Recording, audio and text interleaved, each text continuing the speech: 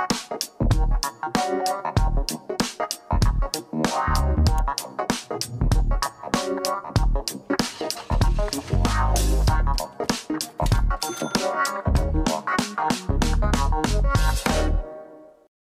there, welcome back to Point of Sale, the retail supply chain show where we break down great retailers, the supply chains that move them, and the data they use to make decisions. I'm Andrew Cox, your host for the show and senior retail analyst here at FreightWaves. This is episode 19 of Point of Sale. We didn't have a show last week, so excited to be back this week with Dima Adada. She is the founder and CEO at GetSet, which is a warehouse orchestration software platform. She's going to tell us all about it. We're going to discuss what the average warehouse looks like in America, what the challenges are right now, facing major labor shortages, as are many industries across the country, but definitely in warehousing, difficult to source labor right now. Space is extremely tight. The U.S. vacancy rate for industrial real estate is at 4.5%, according to Cushman Wakefield.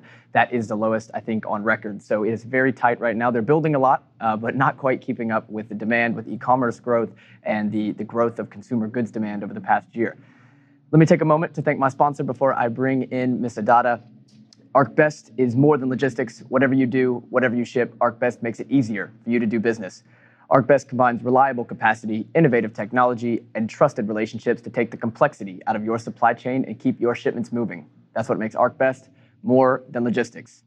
Dima, thanks so much for joining the show. Thanks for having me. I'm excited to be here today. Yeah, I'm excited for you to be here as well. This is your FreightWaves TV debut, so it is customary that we give a little background on yourself. Tell me a little bit about yourself and what led you to start GetSet. Sure. I've spent my career working with shippers and providing transportation solutions, always working for tech-forward companies focused on innovation and automation. It's really where my passion stemmed from, is having an opportunity to start early stage with these companies and be a part of building that tech. So really followed this industry closely over the last 10 years and all the innovation and new technology that's come about. And that's what really got me excited about the space GetSet plays in today, which is focused on one area in particular that I haven't seen quite as much innovation, and that's the coordination and handoff between transportation and the warehouse. Specifically like the driver and the forklift driver. And that's really where GetSet came about. And we're focused on creating a collaborative and centralized environment between transportation and warehousing, and breaking down the existing silos that exist today between planning and actual execution. And really the handoff that occurs there, and being able to have some foresight to some of the disruptions that occur in that small window, the 24-hour window that we see most of those disruptions. Dima, as you said, you spent quite a bit of some time prior to starting GetSet at very tech-forward focused logistics companies. What did you learn there that have helped influence your work at GetSet? Was there stories that you can think of, or things that were just, that like popped in your mind, like this needs to be fixed, and that kind of led you to start this? Yeah, absolutely. One particular problem which led to GetSet is really the on-time performance that we were always held to, a high KPI of meeting appointment times within, sometimes 5 minutes to 25 minutes of on-time arrival. And part of the challenge that we've always had there is that it's a very, very manual process to secure appointments. It's time-consuming, and then it's very rigid. So even though we may be able to select appointments online, the process in which an appointment's selected, and if there are any disruptions that occur, changes that are needed, the time that it takes to resolve those problems is very time consuming and costly. And oftentimes you have to go, up the food chain before you actually get an answer to how to resolve that instance. So this is an area that no matter how much planning and foresight you have to, do I have a truck available? I expect that manufacturing and production is going to have product ready for me. Do these two match up and come together as planned? Oftentimes there are these things that you can't account for, just on-time performance of a truck. In particular, how do we solve for that? And really offer, better visibility and foresight to manage those instances more quickly. Dima, talk to me about some differentiating things, some things that get set apart from, that's kind of a mouthful, that get set apart from some of the other some of the players here that are trying to provide software into warehouses. Yeah, we are really focused on building a platform that is not just for the four walls of the warehouse, but really bring together transportation and distribution, and understanding what it takes for carriers to schedule, what type of flexibility, what type of information do they need to be more accurate with their appointments so that we are arriving on time, that the workforce that is on the warehouse floor, the forklift drivers, are continuously moving, have an idea of what comes next, and aren't constantly putting out fires. So traditionally, what exists today are built for inside the four walls, focused on when a truck arrives, what do we do at that point? We are looking at what happens in that execution period from prior to the truck arriving and getting that freight ready to get on the truck or unloading a shipment. So we're really trying to bring these more as a collaborative product, working closely with carriers as well as the warehouse to break down that point of friction. Dima, the first time we spoke, you mentioned a statement that kind of it made a lot of sense to me, but I never really thought about it. And it is within the four walls of the warehouse, but there is a last mile within the warehouse, and it's something I think this is really what you and your team are focused on, is that final piece of the warehouse. Just talk to me about like what that means exactly, the last mile of the warehouse. How many, what are some of these things that need to be in place, and the things that you guys, some of the operating procedures and the things that are necessary to make sure that last mile runs seamlessly? Yeah, so we do focus on the last mile. There's quite a bit of innovation in the warehouse today: automation, robotics, pick and pack. All of this is amazing technology. But really, the last piece of actually bringing the product to the dock and loading the truck is very dependent on not just a forklift driver, but actually having a driver arrive for that product or to bring in product, to stage it for the next shipment, break it down, et cetera. So this last piece is actually quite interesting. The more that we've spent time within the warehouse learning more about the different dynamics of the inventory they're managing, not all shipments are created equal. Not all forklift drivers or forklifts are created equal.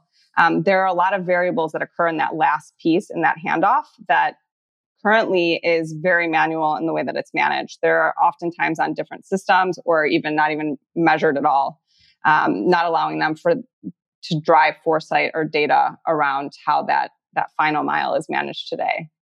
That's part of what we're focused on as well, is bringing in the data points and measuring that last mile that's currently the most manual at the warehouse level.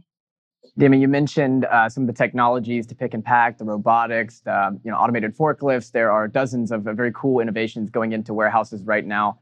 But we were talking earlier that maybe the average warehouse, there might be a little bit of a misconception of what the average American warehouse looks like today. I think whether it is because of Amazon or because of the robotics companies that seemingly are SPACing and going public every week, it just seems that we would think that the average warehouse is full of robotics and it's highly automated.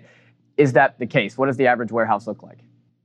It's actually very, very expensive to implement the robotics and the technology into warehouses.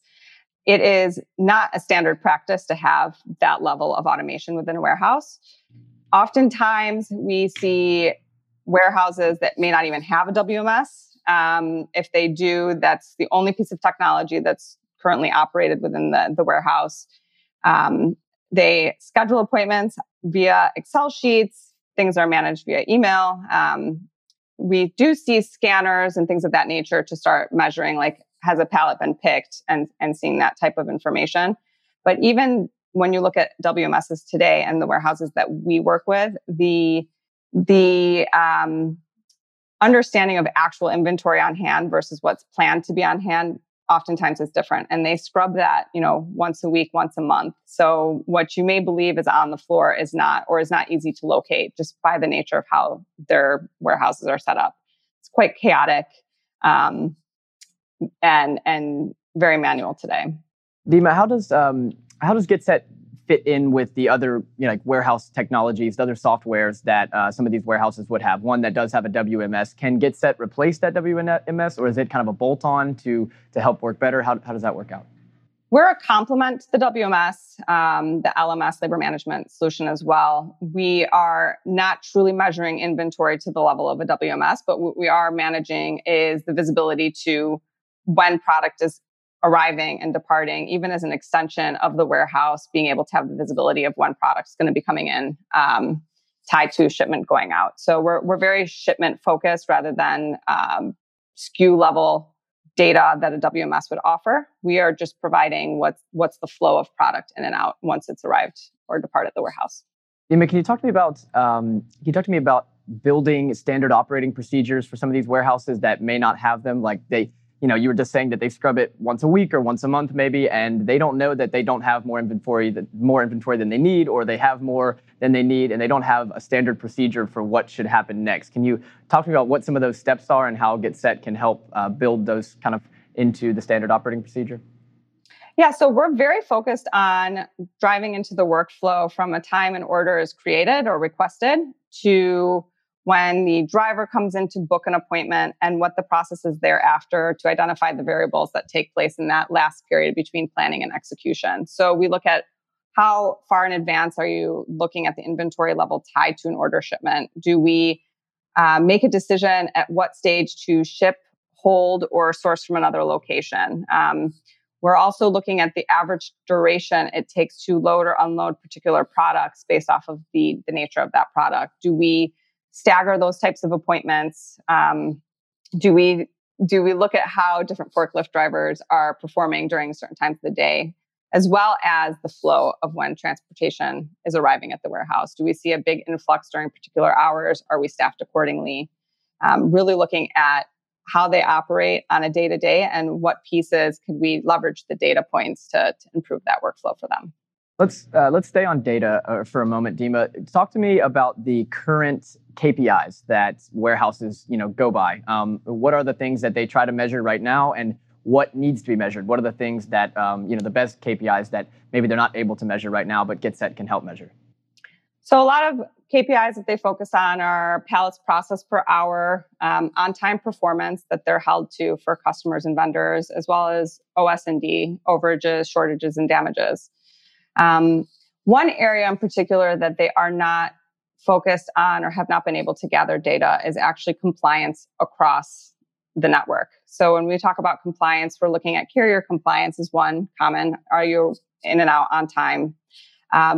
The other piece is actually supplier compliance and performance, as well as vendor. So to really understand who they're working with, can they start identifying potential disruptions before they occur based off of the previous behaviors that have been happening across the network?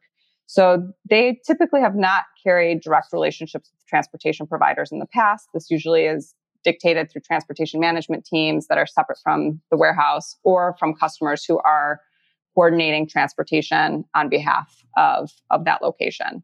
So what we're able to provide from a KPI perspective is that visibility and measuring the performance of those touch points that are flowing through the warehouse outside of their own internal workforce. And Dima, is there a specific kind of vertical that GetSet is best suited for? Is it for a manufacturer, or is it really just kind of any warehouse can be useful for? We look at just-in-time freight in particular, where that handoff is actually very critical, whether it is tied to production, if it's tied to food and beverage, where we've got time, quality assurance associated with the product that we're shipping. The type of business that is quickly moving. We work also heavily with 3PLs who are managing multiple customer profiles, requirements that differ across those profiles. That's been an area that's been very interesting, where there are multiple WMSs that they operate on just in one warehouse that are dictated by customers. But we've seen a big variety. But just in time is really, I think, where the biggest value add is in this instance. Are customers that you're working with or clients you're working with, have any of them kind of talked to you about moving towards more of a just in case? That was kind of the big argument in the middle of last year was, we're out of everything. Yeah. Now we're going to go towards just in case rather than just in time. Are those conversations happening? Yeah, they are. And you mentioned this before, right? This 4.5% vacancy. They're seeing a huge, there's a lot of pressure to increase the amount of inventory on hand at their locations, as well as the pressure of growing customer demand for e-commerce, et cetera. So warehouses, distribution centers in particular, are busting at the seams and really looking for a way, how do we manage inventory at the most efficient level that we can support the demand of our customers and the additional inventory they want to carry on hand. So we are definitely seeing that shift in this space in particular. Yeah, I'm glad you mentioned that 4.5% again. I read just this morning that the city of Toronto and its surrounding areas, I think they have the lowest in North America, maybe in the entire world. Their industrial real estate vacancy rate right now is at 0.5%. They literally are completely to the max. I think the Southeast region is one of the loosest, and it's at 5.4%. So it's crazy. I read that. I can't remember who put this projection out. It might have been the Cushman & Wakefield report, but they came out and said that in Q2, there's 467 million square foot of new warehouse space being built, but a third of it, I think 37% of it, is being built to suit. It's going to be gobbled up off the market before it even really hits the market. Yeah, and heavily by the larger retailers that are buying larger spaces. And we're seeing the smaller suppliers and warehouses convert to the 3PL space because they're too small to be able to actually get that space fast enough. They don't have enough buying power. So you're seeing a shift in how this is being managed. Do you think that's a lasting shift? I think possibly, especially for the smaller warehouses or suppliers, just by the nature of the way the business is going. I mean, buying power and just ability to process product faster for them from a cost perspective will probably be better suited for the 3PL space. Well, it probably makes sense. I was thinking back to your point about how expensive it is to implement some of these robotics. Is it better for these smaller guys if they could leverage a Kinko, a DHL, an XPO that has some automation into their warehouses? Would that be your recommendation to them to go after one of the big 3PLs? I think it depends on the nature of the business and how their freight flows. I'm not close enough to that to be able to speak with conviction. Yeah, I gotcha. No problem. I appreciate that. Let's talk about some of the challenges, right? Definitely one of the challenges is space right now. They're building a lot of it, but just not building it quick enough. It reminds me of just inventory levels at retailers right now, or transportation capacity right now. It's all growing. It's just not growing anywhere near fast enough. So talk to me about some of the other challenges right now in the warehouse space. So labor is actually a very large challenge. Gen Z is just not as excited or inclined to join the workforce. So they'd be the next generation that would be coming through from an employment perspective. So we have less joining the workforce in the warehousing space.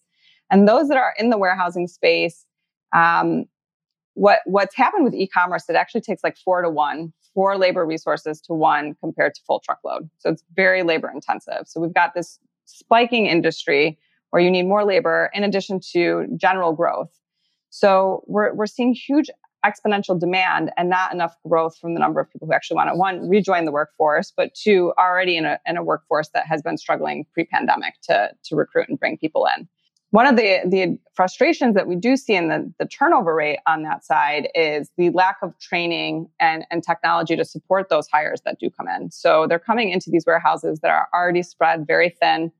They're constantly playing catch up and putting out fires. So it becomes very frustrating for these labor resources that are coming in and then go look for different opportunities. So we're seeing a struggle to recruit into the labor force, and those that are in the labor force are oftentimes looking for better opportunities. It's probably a very obvious answer, but I just can't think of it at the top of my mind. Why would an e-commerce supply chain need 4 times as much labor than a traditional brick and mortar or truckload? So truckload can typically be 1 or 2 SKUs, fewer products that need to be broken down. When you're talking about e-commerce, it could be 1 truckload that comes in and hundreds of packages that go out associated with that truckload. So the nature of breaking down the products, individualizing them, and setting them up for distribution from there, it requires quite a bit of touch points. I see. Much longer tail of products. So talk to me. I think the tech and training part is a very important point that I'd like to expand on a little bit. What can we do from a warehouse industry? What can warehouse operators do to provide better technology or provide better training, make the warehouse safer, make it just a more attractive job, not only to Gen Z but to everyone? What can we do to make the warehouse job more attractive? So I mentioned I follow quite a bit of technology emerging. So obviously WMSs are now becoming more common in the warehousing space, being able to identify where your inventory is in an organized fashion. Another piece that's trending is really having wearables or iPads that are tied to the forklift, your watch, that tells you go down this aisle. It's very clear. It just takes the guesswork or the thought process of something that's so repetitive. We've got, new technology around the forklifts that you just type in the information and it takes you there. Obviously, something like what we're doing is focused on what's the next step, what's your next point of execution. So what's the next order that you need to go pick and pack, based off of who's the next arrival to show up at the warehouse. Anything that can take the process of locating product, removing the process of figuring out what to do when there is a disruption, what are your options, who needs to approve it, and just being given the next task and keep them focused on, execution versus problem solving constantly. That's a big deal when you look at the warehousing space, because it is constantly putting out fires left and right. Dima, you told me in our previous call that the average warehouse and just warehousing operations, it's not about automation, it's about execution. And you kind of just mentioned it there. Tell me a little bit about just maybe some of the low-hanging fruit that is the average warehouse has, things that, that aren't that difficult to solve, but maybe they've just never known it was a problem. I think that the just identifying, talking about safety and some of the technology there, right? Just the ability to quickly locate or send your forklift to particular areas within the warehouse, being able to pick and pack efficiently. Even there's technology to help source. If you're taking a pallet here, you're returning a pallet to its location, but you need to bring another pallet to the dock, having technology that'll just tell you on your way back, grab this, so you're not going back and forth, empty one route, right? Empty miles. That applies to the warehouse, not just to trucking. Things that just could become more efficient with the time that your team's spending on the ground. Hey, Dima, so there's lots of armchair economists on Twitter and on social media these days talking about how we don't have a labor shortage or we don't have a problem in any industry. It's just a wage shortage. And this is something that I had seen across warehouses. The way that they are built, they typically build many of them in a complex, and one company can lure the other one for another $1 an hour or $2 an hour. So do we have a labor shortage problem, or do we have a wage shortage problem in warehouses? And what do you make of just the low barriers to entry and the ability to just jump from one warehouse to the next? Do you see that as a major problem? I think it's an interesting point. Amazon in particular offers quite a significant pay increase currently to bring and lure this labor force into their warehouses. Much more attractive, but not necessarily affordable for the average warehouse to be able to increase wages by such a significant amount. They don't have the robotics to offset the number of labor resources that they need at these locations. So it's like you need more heads, can't pay as much because you don't have the automation that somebody like Amazon has. So they not only have the automation and the technology to support their labor force, but they're definitely luring them in with higher compensation. So could it be solved with increasing wages? Probably, but it would then not be in the best interest for those warehouses from a profitability standpoint. Yeah, that makes a lot of sense, because you look at how Amazon, they've put in 100 million square foot of warehouse space in the past 18 months. They're growing like weeds, and they don't seem to have that much problem hiring people. They just continually adding 50,000 people every 2 weeks, it seems. Yeah, they're a beast, right? They have the leverage to do it. And it could be attractive to go work for an Amazon. It's a very different culture, I think, even on from a labor force perspective. But it is definitely, they've been able to get to where they are from a labor perspective by leveraging those wages, for sure. All right, Dima, this has been a lot of fun, and I have learned a lot. Let's finish up. I usually like to ask people, and I just ask them to shed some light. So is there one thing that's going on in your world, your corner of the supply chain, that is not getting enough attention that you would like to shed some light on? You can take a moment to think if you need. I know I'm putting you on the spot a bit. I think that for my corner of the supply chain, we look at the value of our truck drivers' times and the warehouse labor force, and how do we improve the communication and that point of friction there. We're really trying to improve the experience drivers have so that they're able to get in and out of these locations and make make a living, right? You get stuck at locations, you lose potentially a day or more in drive time, which then results in, constrained capacity from the facility side.